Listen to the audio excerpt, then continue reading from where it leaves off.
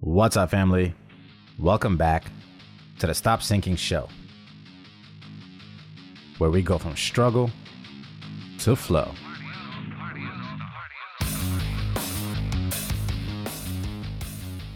There's a story in the book of Genesis about Joseph and his brothers. I've mentioned this one on one of my first podcasts all the way back to episode 28 called Judgment Jail in a different context. But my interpretation is weak of the story and will only serve the narrow purpose of making my point. So I do recommend reading it for yourself.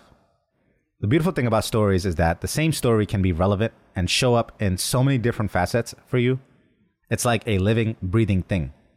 And whatever sticks out for you, is the message that you need. A story is a storehouse, and you get to keep what you can from it. This story always comes back to me because, especially in moments of anger, where I need to humble myself and remember my proper placement, when my egoic mind tries to inflate my own importance, I remember this story. And the general version of how I remember it, Joseph has jealous brothers, I believe 11 brothers, because he was his father's favorite.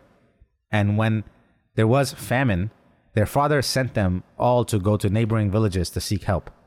And on one of these trips, the brothers conspired against Joseph. At first they thought to kill him, but then they disrobed him, threw him in a pit so he can be confused for somebody that doesn't come from their family, and decided instead to sell him into slavery and then returned to tell their father that he had died. What stuck with me about this story is that when they see him again, alive and doing well, he had risen to have become almost the right hand to the Pharaoh in Egypt.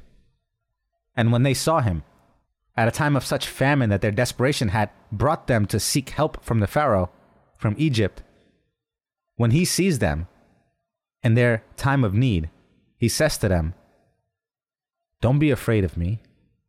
Am I God to judge you and to punish you?" Mind you, they tried to almost kill him and then sold him into slavery. And this is what he says to them. "As far as I'm concerned, God turned into good what you meant for evil. He brought me into the highest position that I have today so I could save the lives of so many people." And then he goes on to take care of them and his family until his dying day. Now, I'll tell you the spirit of what this leaves me with as I get to the point of today's episode. And of course, there is psychological and philosophical significance in the display of forgiveness and grace and a lack of judgment, but maybe we'll come back to that. But what sticks with me a lot is the humility with which a man of power still knew his place before God. It becomes really easy to be put in a position of power or to sit on the head of any little power that you possess and use it as a way to deify yourself as the arbiter of truth and judgment. And it was in the recognition of self in Joseph that the place of power that he had earned, despite all odds, was one that God intended, and that no amount of evil or any attempts could have kept him from what was preordained for him. And this is not to overlook the work he put to earn his place. I use the word earn on purpose. But he intimately knew this place that he had earned and didn't try to be anything more than it. He understood the level of power that he had, and he did not try to handle what was God's business to handle. He didn't need to forgive his brothers because he did not feel it was his place to hold something against them in the first place. And I guess I'm pontificating in poetic terms because in reality, you do feel you are the one who needs to decide who to forgive, who to judge, who to punish with your actions or by withdrawing yourself from them. At least for yourself, in what you allow for your life, that feels like the right thing to do, for you to be doing this, because who else will set standards for you? But there's a contrasting voice in my head from this story that stays with me, that can't help but think about, what am I blocking by getting in God's way by trying to do his job?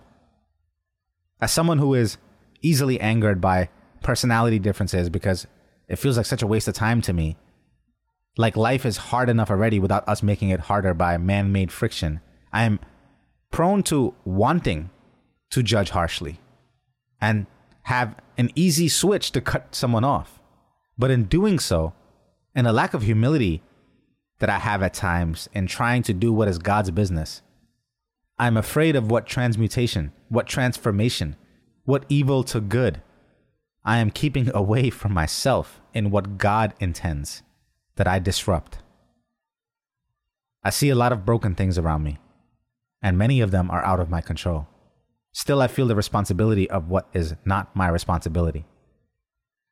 Probably some tendency from trauma, but in an attempt to bow my head to what is bigger than me, greater than me, I remind myself of this story and humble myself and remind myself of my proper placement.